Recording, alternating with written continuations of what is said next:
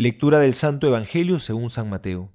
Jesús dijo a sus discípulos: No son los que me dicen Señor, Señor, los que entran en el reino de los cielos, sino los que cumplen la voluntad de mi Padre que está en el cielo. Así, todo el que escucha las palabras que acabo de decir y las pone en práctica, puede compararse a un hombre sensato que edificó su casa sobre roca. Cayeron las lluvias, se precipitaron los torrentes, soplaron los vientos y sacudieron la casa, pero ésta no se derrumbó porque estaba construida sobre roca. Al contrario, el que escucha mis palabras y no las practica, puede compararse a un hombre insensato que edificó su casa sobre arena.